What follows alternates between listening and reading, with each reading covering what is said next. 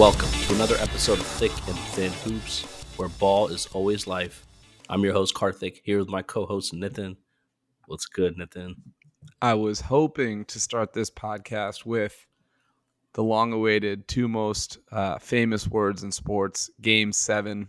Unfortunately, the Celtics did not decide to take part in that dream. The Warriors absolutely stuffed them in a locker over the last 3 games, including a resounding victory last night, 103-90. And honestly, that 13-point deficit was almost closer than the reality of most of the game. Warriors win their 4th title in 8 years, 6 trips. It's the dynasty we've been watching unfold for a long time. The one that I think it's in a weird way been the most polarizing, in that there's a large section of the NBA fan world that absolutely loves the Warriors for the homegrown way that they were built, for the underdog stories across the board, and the rest of us, the enlightened ones who recognize the evil for what they are. But here you have it. I mean, you got to tip your cap to him. Steph wins his first Finals MVP, obviously well deserved, and everything changes from here on out, legacy wise and otherwise, for this whole crew. So those are my opening thoughts. Where are you at right now? Yeah, this is the evil empire. This is no San Antonio Spurs, just kind of, winning titles, being quiet about it. They're in your face. But you know what? I have to first say, as much as I hate the Warriors and give them shit, it was an incredible title run, improbable title run to some extent, given that just a year ago, 2 years ago, there's so much uncertainty around the roster, so much uncertainty around Clay coming back. And there was even, Steph peaked last couple of years. He showed that he could score, he could carry the team. But, there were also questions around how long is going to keep being able to do this at a high level, at a contending level. The roster decisions they made a lot of shakeups. Everything came together. They won a title that was well-deserved. They won it playing a great brand of basketball, offensively, defensively. So at the end of the day, you can't complain. But it does suck that we have another dynasty to deal with, or the dynasty has not ended.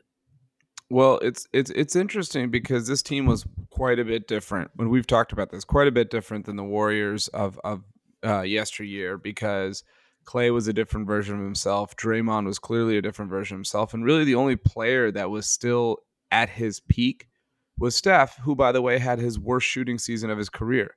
So it wasn't exactly like they came out guns blazing. In fact, during the regular season, they had the 17th best offense in the league. Yes, they had the first, number 1 ranked defense, and that was a big portion of their success. But this high flying, just like gun you out of the gym Warriors didn't really exist until the playoffs came around, and suddenly they started to figure things out in a really meaningful way. And I thought they were, a completely different team in the playoffs than what they showed. It's interesting though. This team actually started 18-2, if you remember. Yeah. And it was like, oh my God, the Warriors are back. And this isn't even with Clay. Then Clay came back, Draymond got hurt, and the whole thing. And then Steph got hurt. It seemed like the wheels were kind of falling off. And look, they had, needless to say, a very advantageous path through the West. But look, you play who's in front of you, right? And they got it done, and it's amazing. It really is amazing that they came back. They basically had 3 lottery picks, including the number 2 pick, that were not even involved in this series. That's what they got for their 2 years of being bad. None of those guys played a single meaningful moment really in this series, and they were still able to win a championship. And now they can go build without any worry about what's to come. You and I had this conversation last week. Did they lose their window by not making a win now move? As it turns out, there is no window to be lost. They just won the title, and they can put all their chips into the table and for whatever these players become in the next iteration of this team. Yeah, and even though I brought that up last time, it's actually amazing that the fact that they didn't make any of those moves, and even if they won or lost the finals, that they were back in the spot. And a lot of credit obviously goes to Bob Myers for this roster construction. I hate that now people are going to start slapping the label light years ahead, because the Warriors are just smarter than the rest of the league. But at the same time, you have to give props to some of the savvy, smart decisions they made. People laughed at the Wiggins contract. I laughed at the Wiggins contract. And I still think Wiggins, for the most part, was not like anything special. But I think in the postseason, he definitely elevated his game, which we've never seen him do. and was a big contributing piece. And that was a contract that was laughed at by everyone in the media. So, what they've done, the development, obviously, from Poole to Payton to all these guys, you can't look at it as a ring that, they got another Kevin Durant, or, they did get lucky with some injuries, but not lucky to the extent where it's like they should have never been here in the first place. So with all that being said, you have to respect how this whole thing came together. This is the purest title team that has existed since their own win in 2015, right?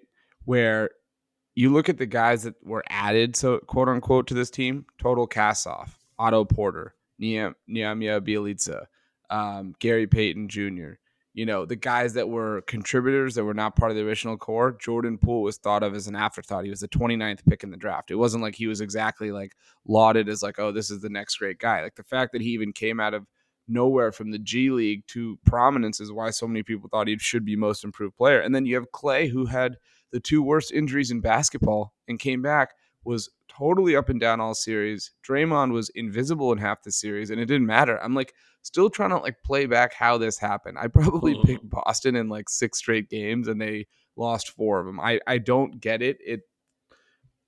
I mean, look, Steph, we're going to have the top 10 ever conversations. You said he was encroaching on that Kobe spot. I have him right outside the top 10 at number 11 right now. So we're all really just talking semantics at this point.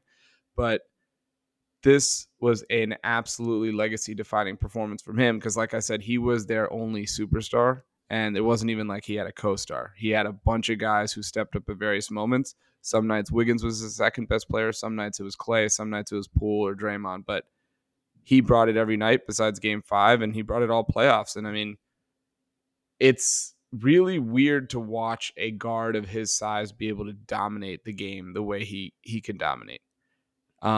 All the great guards we've had of that size or lower, you've seen them have vulnerabilities. The one that comes to mind, Chris Paul is really the guy that I think about most often, is like how easily he can be taken out of his game. Dame has been controlled. Kyrie has been controlled. There's no defense to play on him. It's literally the best defense maybe in the last 20 years guarding him, and they have no chance. So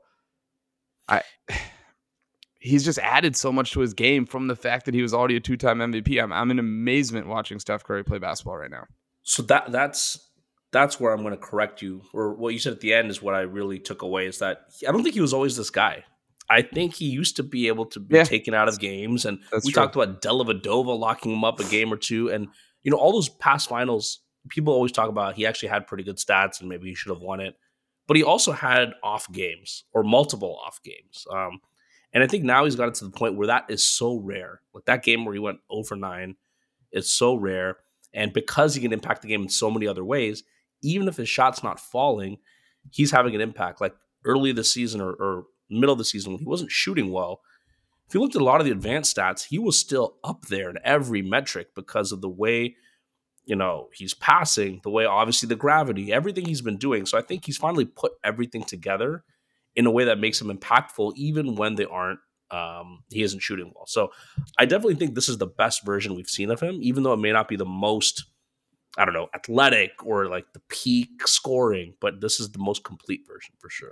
Well, the two things like that really amazed me this year is like his finishing at the rim. Every time he drives to the rim, it's like, okay, Rob Williams, Al Horford, somebody should be able to block that shot, contest it. He doesn't take layups like Kyrie, where the acrobatics in the air, the English off the backboard, that's why he's getting his shots up. It almost looks like every single time he's driving, it's just a straight drive to the basket and he puts the ball in the cup. And I'm just like, what is, like, what's happening? And like, part of that is his strength. Part of that is his elite quickness. And then the other thing being defensively, he was guarding Tatum better than Tatum was guarding him. I think you said that to me. And you're watching, you're like, Steph Curry is the weak link, quote unquote, in this defense, yet he doesn't seem to really sacrifice all that much. And to the Warriors scheme credit, your boy Mike Brown, hopefully he brings this to Sacramento next year. They do a great job never leaving Steph on an island for too long. I think that's another thing that they've corrected from the LeBron versus Warriors years, where LeBron would get Steph on a switch and just go to work. Yep. They do a much better job, I think, switching. Part of that was because the Celtics couldn't hit shit in the half court, and so it didn't hurt to help off of guys the way, like, you could leave Grant Williams, you could leave Derek White, whatever. But I think that was another thing where it's like Steph would have moments going against Tatum or Brown, but not for very long. And when he did have those moments, he was great at stripping down on the ball. He was great at kind of beating guys to his spot. Marcus Smart had a ton of charges just because he was trying to overpower him, and it just wasn't working. And so, yeah, I think he's basically, like, I always think about, people say Durant is better than Steph, and I have said that for a while, but Steph is a complete offensive player at this point, right? So Durant is a better defender, but I don't see how you could look at it and say he's a better player, because what Steph brings offensively, I don't think anybody in the league, short of maybe LeBron, peak LeBron, would bring. So I just, as much as I love Durant, I look at this and I'm like, yes, he won the 2 Finals MVPs, deservedly so, but this is a Steph-driven engine, and we saw that this year in a way that he's now basically, above reproach. He's done it all, and he's won in every type of way. Yeah, the defense was unbelievable to watch, just because it actually ends up becoming an asset for the Warriors when he can play good enough defense to not cost you those possessions. But Boston is not wasting, but utilizing possessions to try to take advantage of that matchup when they really can't. And Golden State's also very good about sending the double at the right moment. There's so many times where the post-ups happen, the double comes a little bit late, and then, the expectation is you got to pass right out of that, right? And Marcus Smart got in the situation a few times. But they kept, I don't know how to describe it, but there still weren't many open passing lanes. Like, they were able to send the double without costing them an open shot. And so Steph was never really in trouble, and he did well enough on the perimeter too to not just get cooked. So I think that was a big aspect of this game, because the reason the Cavs won in 2016 was because they went into pure hunting mode. Kyrie, LeBron, game 6, game 7, it's tough to watch some of those possessions because they just create the switch and go hunting. And that worked. And clearly it doesn't work as effectively anymore. Granted, we're talking about LeBron and Kyrie, two of the best one-on-one players, or two of the best players, but yeah. Yeah. No, I mean, it's true. And like, this is I want to get to the Celtics in a second, but let's stay on the Warriors. But the point that you made is, like, look, Jason Tatum, first team All-NBA, all that jazz is great. But the reality is they don't have a tier 1 star, and they don't have someone who can hunt the way those guys could hunt, the way even Luka could hunt, frankly. I mean, if Luka's team hit more threes, that would have been a more competitive series, I felt like. But they didn't have guys who could take advantage of the matchups, because Tatum is not at a point in his career where his game is refined enough to be able to exploit all of the things going on in the court. Like, the one biggest thing about LeBron is, like, it's a chess match for him, and we know he's the queen of the board. And it's like, if you make this move here, he'll make that move. Tatum has not figured out the way to read the game in that manner. It'll come. He's young, but that's why the Warriors were able to get away with Steph obviously on the court, and then really playing a lot of pool as well at times together, where normally they wouldn't really roll that matchup out. And they didn't against the Mavericks because they knew that Luka was going to hunt it. So I want to talk about Wiggins. So Wiggins was number 1 overall pick, right? It's weird because half of his story is high pedigree, high kind of expectation. The other half is like, this is the true underdog story. And it's like creating this weird mix. He's number 1 overall pick from Kansas, 5-star recruit in high school, kind of thought of as, he was literally nicknamed Maple Jordan, right? Like, that was his name coming into the NBA, as he's from Toronto. And he has a pretty good freshman season at Kansas. They flame out in the playoffs largely because Embiid gets hurt, but he's still the number 1 overall pick by Cleveland, eventually Minnesota. He has box score numbers that seem commensurate, but everyone knows who you watch him. It's like, this guy's totally absent at all moments in time, right? He has some seasons averaging over 20 points a game. And he gets a 5-year max before his rookie extension even runs out. And everyone's looking around like, what? You just guaranteed Andrew Wiggins $150 million? Like, he's proven absolutely nothing. Ends up being a kind of a salary dump, right? They had to attach a pick to move off of him to get D'Angelo Russell. And the arc to me is special, because the one thing he was always good at is scoring. efficiently or not, he could put the ball in the basket. The two things you're just begging for him as the athlete that he is to do more is rebound the ball and to play defense. And it's like, dude, you have it all in the toolkit. Like, what the fuck? Like, do this stuff. For him to get 29 rebounds between game 4 and 5, for him to play absolute stifling defense on Jason Tatum all series to the point that Tatum looked afraid by the end of it. I mean, he was their second best player by far, I thought, and it totally spells a new version of his career that I sure as hell did not think was possible watching him in Minnesota. I think the defense absolutely changes the way we think about it, because this defense wasn't. Now, Warriors fans are going to say he's been great on defense all year, and he has. By all metrics, he's been great. But to be a lockdown defender like he was on Tatum, that unlocks a whole new potential. I think the scoring here the Wiggins takes are so funny to me, because I think because of the fact that he was such a disappointment relative to his tools, talent, like the fact that he averaged 24 points a game in his third season, this guy clearly is talented, but he can never put it together and never improved in any meaningful way in the first, I don't know how many years of his career. I give him credit for that. But I also don't think we should go overboard in terms of this guy resurrecting his career or like finally figure. I mean, he did finally figure it out, but at the end of the day, he's still a 17 point per game guy. He gets 4 boards a game, 2 assists. What I'll applaud him for is how he elevated that in the finals, how he elevated that in the playoffs. I'll only really truly think he's a changed player once I see this from him throughout a whole regular season. And I still think the scoring potential is a little untapped. Like, this guy has the athleticism, the moves to be more aggressive getting to the rim, to get to the line more than, like, how many times did he get to the line this year? He got to the line. Looking it up. 3.2 times per game this year. Exactly. Like, this guy is a lanky, strong wing. He needs to be averaging, and I know on the Warriors, they've got all kinds of scoring options, et cetera, but he could be averaging 23, 24. And that, to me, is the Wiggins that finally realizes his full potential. So as great as he's been, as much as he's elevated this game this postseason, I'm not ready to say this guy is amazing just yet. He still didn't deserve all-star starter. His numbers in the regular season were Harrison Barnes-like. I'll still stand by that. Zach Lowe even mentioned, I think last season, that they're the same player. I get clowned for that take. Wiggins is clearly better because of his defense, and he's doing a lot of stuff Barnes can't do. But I want to see it for a whole regular season. So that's all. That's my take on Wiggins. Look, I think the 23, 24 points per game, he's done that, right? Like he in 2016, 17, he averaged 19 shots a game, 7 free throws a game, 23.6 points per game.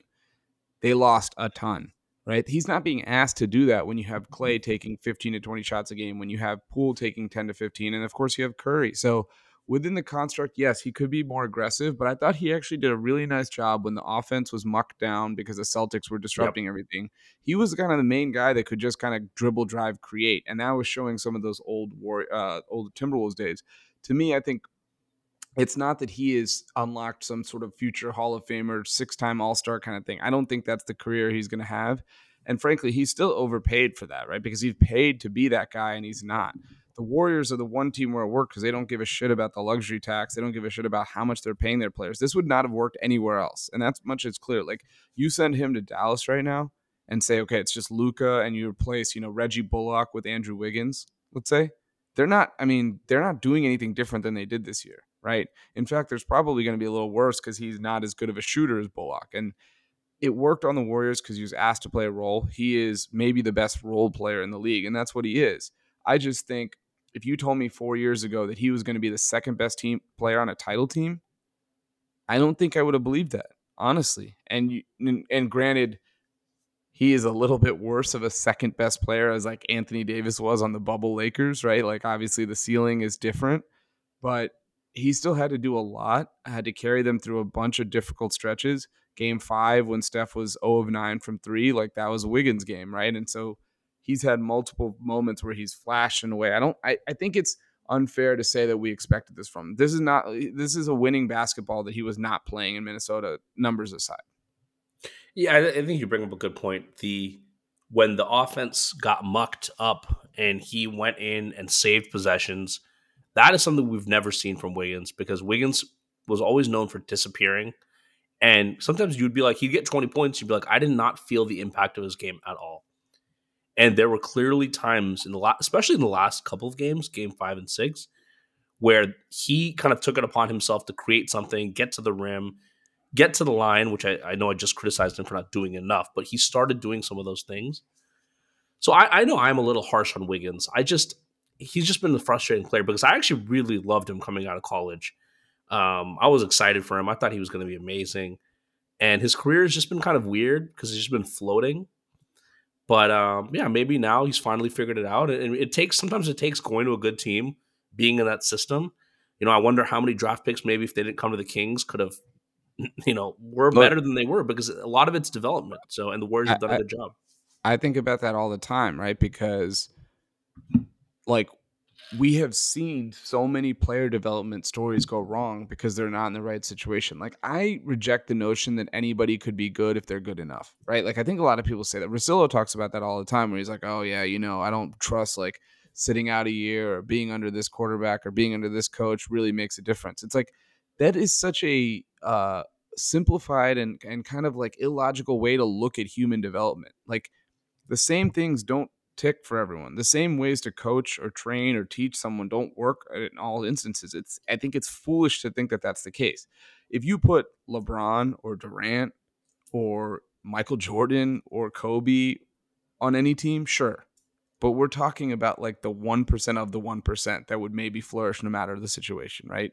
For a lot of other guys, there's inflection points throughout their careers. And you look at the Warriors roster and it's like, I don't think this collection of players would have become this. And you go back to Draymond Green, who was a second round pick and was fat and out of shape and sitting on the bench behind David Lee those early years, right? It had to take Steve Kerr unlocking him. It had to take figuring out the small ball five death lineup thing. Klay Thompson was always an awesome shooter, but you remember those early years, it was like, does this guy do anything else? And it's like, he became an elite two-way defender, right? A two-way player, with that defense. Even Harrison Barnes was kind of thought of as like, okay, this is like an afterthought. He was supposed to be this amazing player at UNC, never really turned into anything. Now, like you said, he's a really, really solid player. I mean, some of that has to be attributed to those Warriors days. Yeah. So I just think that like they've figured out, and maybe this is comes to Bob Myers, they figured out just like how to make the engine work in a way that we haven't really seen since. It's kind of like the Jordan Bulls, right? Because the Spurs dynasty was over 15 years. So that had its own type of brilliance, but it was different. This is such a short amount of time with the amount of player movement that exists in today. Like, do you think we'll see a 6 finals, 8 years kind of team in the next era of NBA basketball? Highly unlikely. I mean, it's possible if you have a situation like the Durant cap spike, and if Durant never went to the Warriors, they of course would have been in the mix. They would have won another title, but it would have been spread out. Who knows how it works? But we don't think of them as a dynasty the same way. Yeah, so, but I do think kind of situation. I think we get Cavs Warriors again in 17, right? Yeah, and then maybe the Warriors could win that. Let's give the Warriors that, right? Or if they win, the Warriors win that one. They meet again, maybe the next year. Cavs win that. But my point is, it doesn't go much longer than that. After a while, your team things kind of start changing. Look, in some ways, and I know no one wants to hear this, in some ways, it helps to have a reset button. And the Warriors got that in the form of Steph got injured. Klay got injured, not in the way you'd want. He was out for obviously way too long, 2 seasons. But it allows them to retool, kind of get some other guys some shine. And now I know even in their bad season, all those guys weren't on the team anymore, like Eric Pascal and all of that. But you reshape, retool your roster, retinker with things, and gets you to a point where you can make another run. Because it's not like that team that in 2019, that version, was going to keep petering along if none of them got injured, right? Like they had to kind of go through this re-evolution. Most importantly than anything is the mental fatigue and getting a chance to almost like stop playing competitive basketball. Like think about if you had one playoff run as a freaking fan. It would be like exhausting to the point of like you're on the brink. Like Bill Simmons was talking about that this morning. He's like, I need a mental break. I need to go to therapy this summer because watching the Celtics play every night is like freaking cardiac arrest over and over and over again, right? Imagine playing that way for 6 straight years or 5 Yeah. straight years or whatever. It's like, I mean, that's why kind of Jordan retired, isn't it? Like after 93, that's why he stepped away. LeBron Yeah. doing it 8, 9 straight years. I mean, we know that is probably the feather in his cap of any accomplishment, in my opinion, at least, that he's ever had in his career, is going to 8 straight finals. He did it in 2 different teams. Does that help? Does that not? I don't know. Maybe it does, but I don't think that that's something that you can take lightly because it's just too intense. It's too Yeah. grueling every season, every game. Like Jason Tatum in this playoffs alone, for example, he almost cracked 1,000 minutes. He played 24 games, 41 minutes a game. So think about that over and over and over again. So, Yeah, it's insane. And Steve Kerr, we even heard Steve Kerr was dealing with health issues at one point, and it was getting to him like all these long postseason runs. So having those 2 years where your team doesn't do anything, it helps. The one thing I hate, the narrative that starts coming up again is Steph and the Warriors win the right way. Steph is winning the right way. I saw this come up on Twitter, which is winning with the same team that you were drafted with, and staying with the same team, and why that matters more with Kobe. And I think that's winning in the ideal way. It's ideal way. Everyone wants that. Even players would love to be in one place forever and everything works out. Saying it's the right way is not good because, like we just said, guys like Wiggins, guys like Poole, who haven't had the same level of success. Now, part of it is because of Steph, but they come into a system, they come into a culture that allows them to grow, that allows them to thrive. And not everyone's fortunate enough to be in that kind of winning culture and environment. And the Warriors get all the kudos in the world for building that. But Steph Curry's career could have gone a number of ways. He could have gone and drafted by the Kings. And I guarantee you he does not win 4 championships with the Kings. And so this whole thing of he won it the right way, the Warriors have done everything the right way, fine. But I don't think we should be putting players above others in any pecking order because of the fact that they stayed with the team when they did it. Not saying that they're the same kind of player, but the alternate bizarre world reality of Steph is Dame, who has stayed with the same team and gets clowned every other day for his quote-unquote loyalty. Yeah. Dame has no shortage of accolades. He was a top 75 guy. He's made 6, 7 All-Stars, All-NBAs. He's really only had one deep conference playoff run because he just hasn't had the team around him. And yes, he is not Steph. I'm not saying that he is. But point being, that's the alternate version if you don't win a bunch of titles. And it's like, okay, well, should I be Dirk where I stay 13, 14 years and finally get the ring? Yeah, Dirk's title probably felt so much better to him than Durant's 2 titles with Golden State. I'm sure if Durant won in 16 with OKC, he would like that title more than if he won 17 with Golden State. He may never say that publicly, but I can't imagine that's not true. The real question becomes this is where we toe the line between making a decision that's good for yourself versus running away with too much player empowerment, right? Because if Harden just stayed in Houston, that team was probably not going anywhere, right? So him wanting out of Houston, I didn't think was crazy. The way he did it was crazy, obviously, literally throwing the ball away on the court. But wanting out of Houston after 8 years, that team was kind of done, fine. But then doing it again in Brooklyn when he kind of picked and engineered a situation, that's where it becomes okay, what's the ideal way, quote unquote, versus the right thing to do versus you taking care of yourself and trying to put yourself in the best possible situation. And it starts blending. It's a little bit of a spectrum, right? But look, the best franchises are obviously going to have the best title chances when they get a player of the caliber of Steph, or in the case of Miami, the player of the caliber of Wade, right? Wade never wanted to go anywhere because they won in year 3. They won again in his year 9 and 10 or whatever it was. And they always were competitive, save for one gap year where they drafted Michael Beasley. So very similar, actually, to this Warriors run that we're talking about. They were always good, and they were always spending to be good. If you're not spending to be good, or if you're not making good decisions, why should a player be like, you know what? I'm going to play with Kendrick Perkins and Derek Fisher and Caron Butler in this OKC team. If Durant's looking around, he's like, they traded James Harden. They traded Jeff Green. are making me play with Thabo Cephalosha and Andre Roberson, who cannot shoot. What, like, am I beholden to be here so I do things the right way? I agree with that. I mean, I think you put it nicely. It's ideal versus right. It doesn't mean a player's making a wrong choice. It just may be making the less fortunate one for him and the league. Yeah, exactly. And obviously there are situations like Harden where I don't think you can definitely knock on that, right? Because if you're asking out every year, that's a different story. Yeah. But I don't want to give players extra credit because they stayed in one place. I think the extra credit Steph gets is that he's kept the ship together, and it's all because of him over the course of how many years now? 7, 8 since 8 or 9.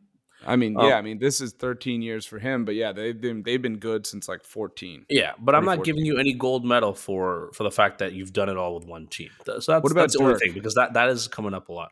What about Dirk? Because Steph had success early, right? They won a title in year 6 for him, which is pretty early for a star. Dirk had the heartbreak of 06, comes back, wins MVP, then another heartbreak in round 1, stays with the team, finally pulls through versus an all-time stacked lineup of teams they went against. Like, I give him credit for that. Yeah, I mean, Dirk does get credit for that for sure, because he also only won towards the end of his career. Not towards the end, but he was already kind of on the downswing when they won that title. As good as he was not at his peak. The good example or comp for Curry, and it's actually been in a lot of ways for a lot of reasons, is Duncan, right? Because they both had success early. They could have left, but kind of like, why would you? Why, like, Duncan flirted with the Magic in 2000, right? Or 2001, I can't remember, when he was a free agent. And he almost signed a deal. It's supposed to be Duncan, T-Mac, and Hill, which would have been ridiculous in its own world if they all stayed healthy. But he's like, okay, I won one title. I have a good nucleus around me. Like, I love Pop. Okay, let me come back. And Curry has that same thought with Draymond, Clay, and Steve Kerr. So it's also like, you have to evaluate what the best decision is for the player. And if everybody's always making the best decision for themselves, some of it involves staying with your incumbent team, some of it involves leaving. I don't find that to be much of a difference. Yeah. Right. Yeah. So, no, you're right. And I just think of, these dynasties happen once every 10 years. And dynasties don't happen just because of the star player. It's a confluence of, it's a star player, it's a good system, it's a coach, it's a culture. Everything comes together that allows you to sustain that success over a period of time. But it's once every 10 years that happens. If there's so many stars in the NBA, so many top talented players, especially when you look at today's NBA, but we're not going to see dynasty crop. It's not even possible for that to happen. But it takes so much to get it right. And even the Warriors, they went through a seminal moment where, look, Monte Ellis was a fan favorite. In the early days of Joe Lacob's ownership of the Warriors, fans didn't want him to get rid of Monte.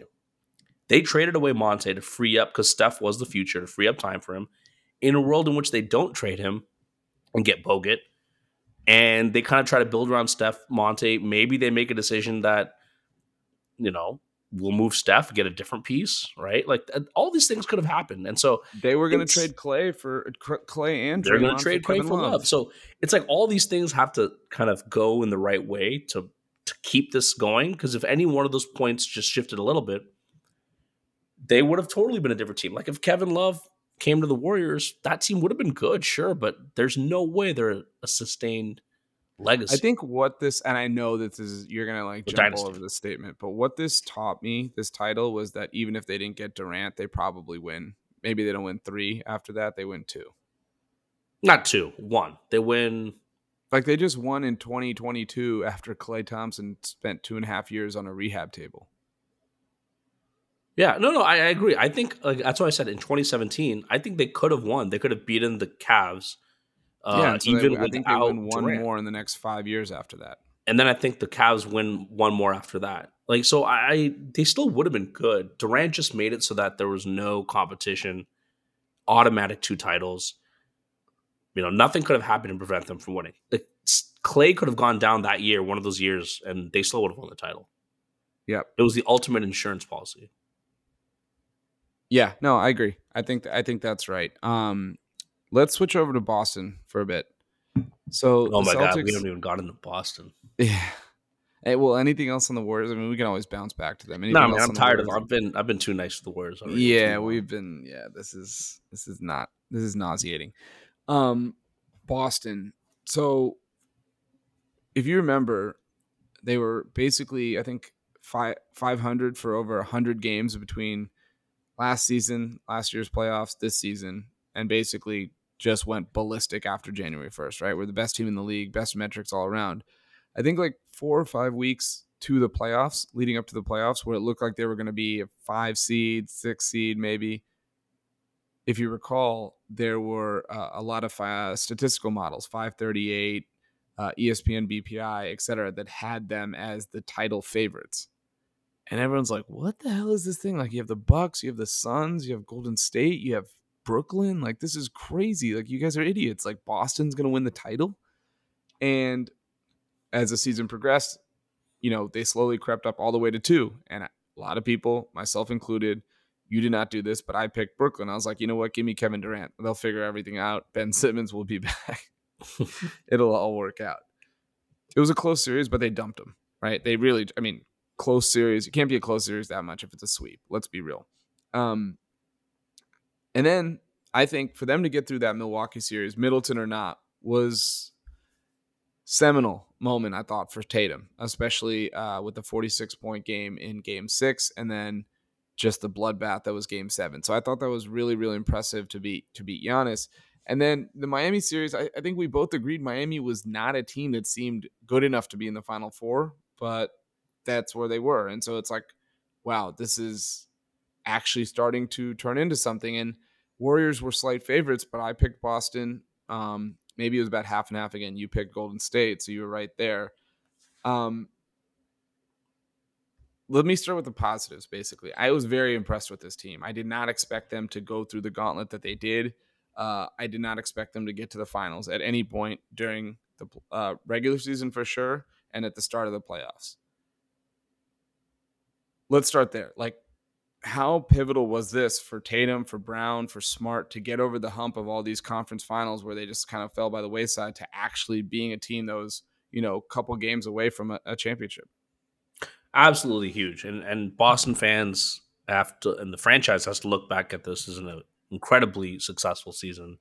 I think Ime Udoka, given it's his first year, clearly a shakeup was needed. We all talked about it from the standpoint of a roster shakeup. Like, I was always a proponent of trading Jalen and getting something else and reconstructing this team, but they stayed the course and made obviously like Derek White. Got rid of Dennis Schroeder, and sometimes just those moves on the fringes plus a new coach can give you new energy. And I think the fact that they got to the finals, and even if they didn't win it, massively, massively successful, the arrow can only point up. But I think at the same time, you can also be incredibly disappointed because they were so close. Like, we've seen this time and time again. We saw it last year with Phoenix. There's no guarantee you're going to be back, and the East is brutal. Jalen's only 20, or sorry, Jason's 24. Jalen, I don't know how old he is. He's 25 or 26. 25 or 26, right? So they're young. But Horford, this team is, this is not like a young core, right? That's going to be there for 5-6 years. They've got the pieces, but given how competitive the East is, given just, the nature of the NBA and player movement, I think you can be incredibly proud of what happened, but also super disappointed that they could not pull it off. Yeah, I think if you look at it just on paper, they were the better team versus Golden State, but there were so many mistakes over and over and over again. The same kinds of mistakes repeating themselves from their stars, right? Like, and they got nothing from their bench. I thought Ime Udoka did a great job throughout the playoffs, and he just ran out of ideas, frankly. He was leaving Horford on an island versus Steph, and he was dribbling right by him, and it's almost like we've tried everything else. And like, Phoenix is a good comp because Phoenix is a little older, namely Paul. Everyone else is young. But the very next season, they looked like the absolute favorite to win the title. They looked so good. Yeah. And it's like, if Boston started that way next year, I guarantee everyone will be like, all right, this was a good learning experience, and now they're going to build from it, like we've seen so many teams do in the past. But, Phoenix flamed out, and now the West is loaded again, right? Let's say Boston doesn't win it next year, that's one more year for Brooklyn to figure it out, or for Philadelphia, or for Milwaukee and Miami, and they're always going to be there. Charlotte could be coming. You just never know. Like 2 years is an eternity in the NBA. And it's Yep. really hard to say, yeah, we'll definitely be back. I think we've been spoiled with the Steph and LeBron teams that just keep coming back year after year. But besides those two, there's not really a whole host. Like you look at Kawhi Leonard, who last year before he got hurt was clearly thought of as like either the best or the second best player in the league, right? The way he was playing. It's been 3 years with the Clippers. They don't even have one finals game to show for it, right? With this grand plan to make it all work. So it's just difficult to say, yeah, with certainty, we're going to always be in the mix or always be favorites. And like you and I caught a lot of flack from, our buddy, we know who he was, about the way we covered Tatum last week. This is exactly why we covered him the way we did. It's not enough to say, okay, I'm going to make the right pass here and there, or I'm going to kind of like figure out this right switch defensively. Like, you are allegedly the superstar of the team. You were first team All NBA, which means they thought you were one of the 5 best players in the entire NBA.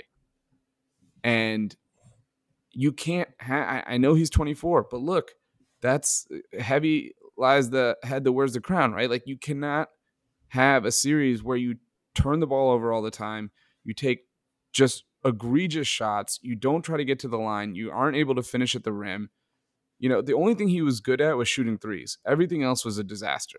And so if you look at his numbers, maybe they look like somewhat okay because of the 3-point shooting, but like 100 turnovers in the playoffs, NBA record, there's just a lot for him to go work on to become a guy that you can count on to solve defenses, which is ultimately all that matters when you get to this stage of the playoffs. It's almost like a math equation at that point. And I think I'm not worried about Tatum's trajectory as a player or anything like that, but this was a tough pill to swallow if you're talking about Tatum as the next heir to the small forward, power forward kind of like elite wing conversation that Kawhi, LeBron, Durant, Giannis, if you're in that club, he's still got some ways to go. Yeah. Tatum was massively disappointing. And you can say that without also acknowledging, like you said, he's 24. He will get better. He's got all the tools. I was hard on Giannis a couple years ago. I was even harder on Giannis because I thought he was very limited. And I didn't know if he could develop the things he needed to become a superstar. And he proved me wrong, and he did it. And Tatum, in a lot of ways, can prove us wrong with the handling, getting to the rim, the finishing, all the things that he struggled with this series. He could take a leap forward.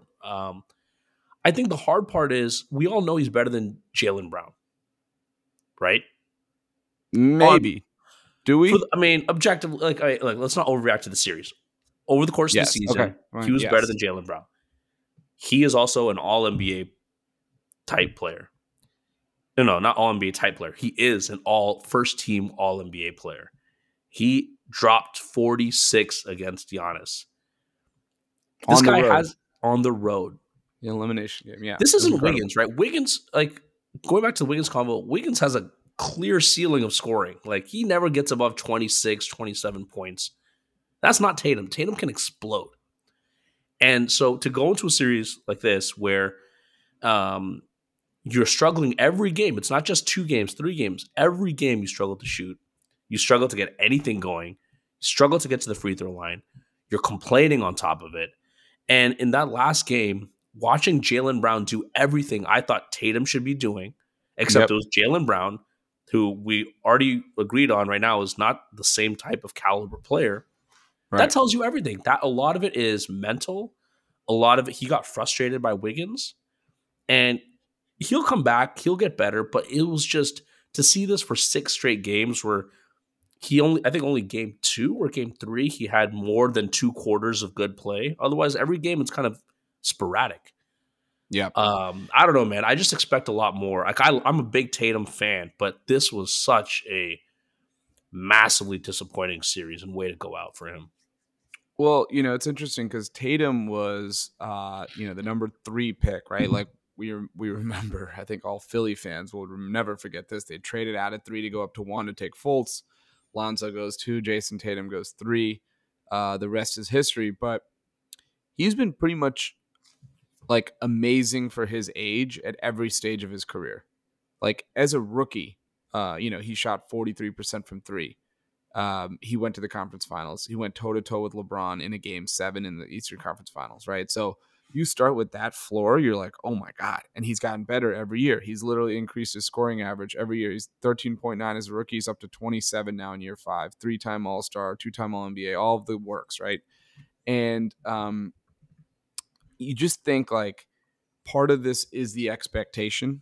Part of this is all of the ways you know how they do like only this many players have ever done something under 25, like this many points, this many wins. It's LeBron, it's KD, it's Michael Jordan, it's Jason Tatum. Like there'll be like so many of those kind of lists, and so there's always this like, wow, we're talking rarefied air, which I think he absolutely has a chance to get to. But I was disappointed, like you said, to see how he was not learning from his mistakes as the series went on. I don't know if that was fatigue. Like I said, he played almost 1,000 minutes in the playoffs, which is insane. I don't know if that was just general, like he still needs to learn the basketball IQ parts of things better. Or I don't know if it was just kind of like Wiggins got in his head a little bit and there's like a mental fortitude piece that had to be developed where he was scared to go around Wiggins and then get to Draymond and Looney at the rim. He didn't feel confident in himself. He played more like a 6'1" guard than he did a 6'8" forward. Relying on step back threes, relying on mid-range jumpers, really trying to avoid contact. It was almost like he was a bad free throw shooter. This guy shoots like 85% from the line. It's like he was almost trying to play like avoiding to get to the line, like how Ben Simmons or Rajon Rondo would play. And you mentioned Jalen. You remember last week we talked about how Jason Tatum might had good numbers, but he looked like he was the third option on the floor just from like a confidence and sort of like taking the bull by the horns kind of thing. That couldn't be more true last night. Jaylen Brown he ended up with 34 points. He was gunning. He was going forward. He was hitting tough shots. He was getting to the rim. He was attacking mismatches. Al Horford was starting to play well. And here you have Tatum just kind of sitting around being like, I don't want this moment. And that's what I really worry about. If it's an I don't want this moment situation, that's a little different than if it's, I'm just tired or I'm just like, hurt or whatever. Yeah. I want to know if he did have a shoulder injury because he's been nursing that or holding it right throughout much of the series. And I'd rather just have them come out and say he's dealing with something because right now it's unclear whether was he limited by injury and maybe that's why shying away from contact, or is it just kind of mentally that's where he was at. So that's the part. The injury is kind of an unknown, and I don't know if we're going to hear later on he did have a torn shoulder or I don't know. He had dislocated shoulder at one point, had to pop it back in, it was causing him issues. But no excuses, man. Like I think the difference between watching Jalen and Jason is Jalen explodes to the rim, and that's why he has some of those like rim rocking dunks, and he embraces contact. I think Tatum is trying to draw contact, but in the same way Harden's trying to draw it with the outstretched arms and not going forcefully to the rim. And I don't know how to describe it, but that's what's also impacting his ability to finish because he's not trying to embrace that contact fully. And just go through guys. He's trying to Euro step around them and doing all sorts of shenanigans. And I get he's lanky, but like he's 6'8", like 240. You're like T-Mac. Like this is like he looks a little bit like T-Mac, right? Or Paul George. Like all those guys can explode to the rim. Although the Paul George comp is funny because the criticism of Paul George is he settles too much for the three and the jumper, and that's what Tatum's been doing. Like Tatum's got to realize too, like Rudy Gay, right? When Tatum came into the league, don't insult this guy, man. I'm just saying when Tatum came into the league, Rudy Gay was his biggest comp. Now everyone knew he'd be better, but like play style. He's averaging the same number of free throw attempts as peak Rudy Gay. He's averaging the same number of assists as peak Rudy Gay, or very close. And I look, I'm not saying he's Rudy Gay, but I'm just saying he can't be a supersized version of that player. He needs to be something else, and he has all the tools to be much better than that.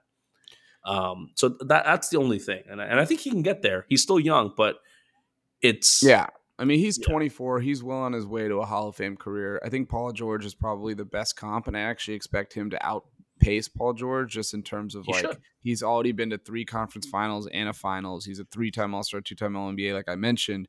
Year 5 going into year 6, and there's no reason why he shouldn't just be he's going to be stacking up the accolades. So it's less about that though. It's less about what the resume says. It's more about like what you're doing with the game on the line. And I watched the Boston Miami series and I was trusting Jimmy Butler more, even though he's clearly not a better player. And I think we talked about this as well, where it's like Jimmy, for all his flaws, is not scared of the moment, has a motor that will never quit, and ultimately will always kind of go hard. And that's what you want from Tatum. I feel like Brown has that intensity, but he doesn't have that skill, right? So maybe Brown's comp, so to speak, is Jimmy Butler, whereas Tatum's comp is Paul George. Paul George is a little bit more mellow. He's a little bit more like, I'm going to take a bunch of like step back threes and kind of chill and kind of walk around. And I'm a gunner. Like I can go get 40, I can go get 50, whatever you want. Like I'm going to go get 10 boards if we need to, but you don't see it every possession. And that's, I think, what Tatum has to work on, which I think he will. Like I said, like I'm not worried about him long-term in any way. I just think there is a version of him that is a top 15 guy for the duration of his career, and there's a version of him that's top 5 for the rest of his career. And there's a huge difference in those two kinds of players. Top 5 Yeah. means you would have won this series because you're on Steph's level. Top 15 means you need a collective team effort. And when guys like Peyton Pritchard and Grant Williams and, others are not hitting shots, you don't have the juice to get you over the edge. Yeah. I thought we saw that with the way Steph played, right? When Draymond was like a total egg and Clay was going 5 of 20 and Wiggins was the only guy that was really making shots, Steph, like game 4, 43 points, 10 rebounds because he had to get it done despite they were literally triple teaming him or like putting every person on the floor like was guarding him, watching him, and it didn't matter. And that's the big difference with a top 5 guy versus a top 15 guy. And I'm actually excited to watch Tatum because if you're a Celtics fan, you're trying to like figure out, okay, what's the positive of this? I mean, you have a 24 and a 26-year-old basically with their first finals experience. They're both got an 8 to 10 year runaway of being great. Then really, Brad Stevens did an awesome job retooling around the edges. Why can't he do that again with the next version? Robert Williams was an incredible find, right? Marcus Smart, I mean, I'm not a Marcus Smart guy. I'll put it that way. I think he's extremely overrated, but you can find a point guard, right? They're around. Like that's not difficult to find someone to be a table setter. And then you just have to fill out the bench. And you have a couple guys who flashed. Derek White has had some moments. Grant Williams has had some moments. There's a lot to like about this team moving forward, but I think it's in terms of championship contention, it really hinges around the Tatum development. It absolutely does. And it's funny. We've never played any kind of professional basketball, but I was going to say professional basketball. Didn't you play in Croatia for a couple of years? I wish. At this level in the finals. And look, what Tatum went through, it could just be mental, right? And we've seen a lot of players go. LeBron, I'll admit, like 2011, he's admitted it gets in your head. That was a disaster. It was a disaster. It gets in your head. Worse than what we saw from Tatum in this playoffs, in this finals. I mean. I think it's worse because of the expectations, but LeBron had a couple of good games, right? I feel like Tatum, he had 20 points, but anyways, that's besides the point. LeBron started off that series decently, and then they got into his head, and he completely collapsed. And we've seen this with many players, man, like Giannis against Miami. I think. How about against Toronto? They were up 2-0, lost 4 straight. Or against Toronto. Like a lot of these stars have gone through these moments where they kind of shrink in the moment for a couple games in a row, and then they lose the series they should have won. So I can't be too harsh on Tatum because this isn't, unique. It's just, I think it's one of those things where we know he can do it now. So why not do it now? Why say you're 24 and wait for you to develop? Like you've got the tool set and you're in the finals. Like this isn't the second round where you flame out. You're in the finals against a Warriors team that, as good as they are, has its flaws. Why not now? And you see a guy like Jaylen Brown elevate his game.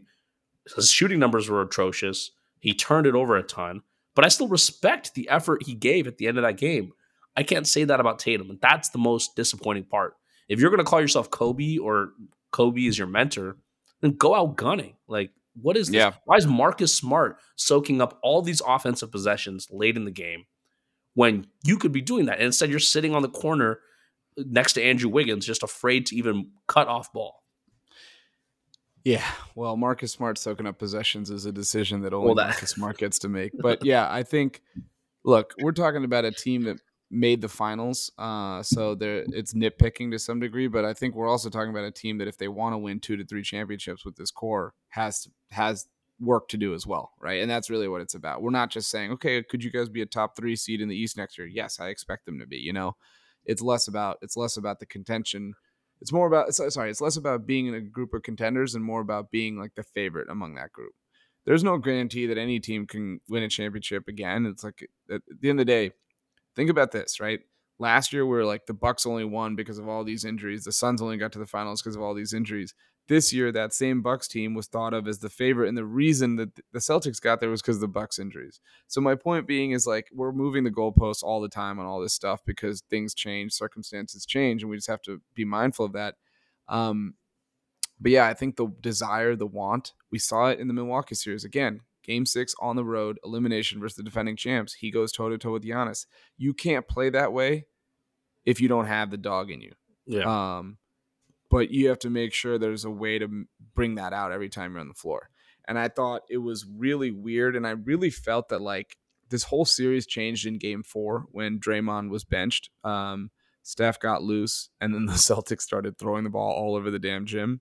So they went from up 2-1 with the lead at home to a really demoralizing loss. And even at 2-2, it looked like they thought they were done. They came out flat in Game 5, and they were certainly flat after that hot start in Game 6.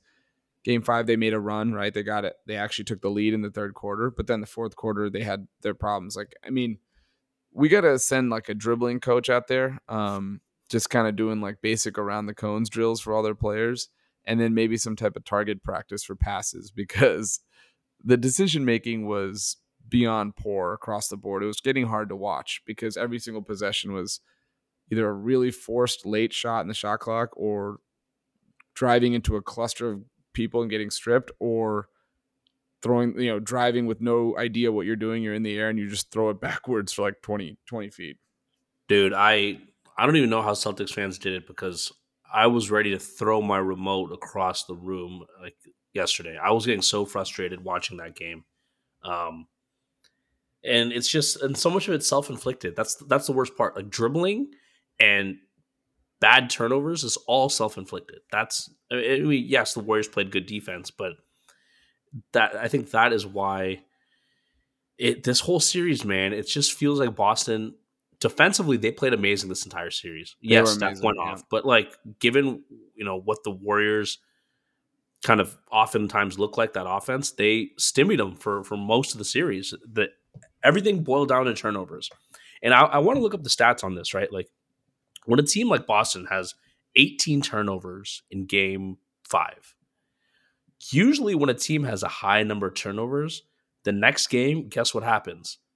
They tighten it up a lot. Like it's just an immediate correction, right? They just get very tight with the handle. They don't make the risky passes. I bet you if you look back at NBA history, like all teams that have had 18 turnovers in a playoff game, the next game is going to be drastically lower. They went the other way and it got worse. Like I didn't think that their ball handling and turnover problem could get worse, and it did at home. And so I don't know how you fix that. Maybe it's just bringing a point guard, maybe someone who can stabilize the offense in those moments. But the hard part for the Celtics too is it was so much of it was self-inflicted.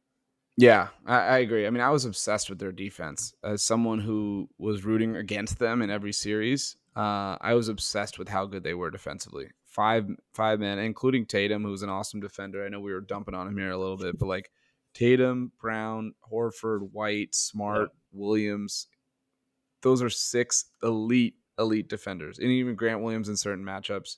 Like Grant Williams, I thought was their best Giannis defender, frankly.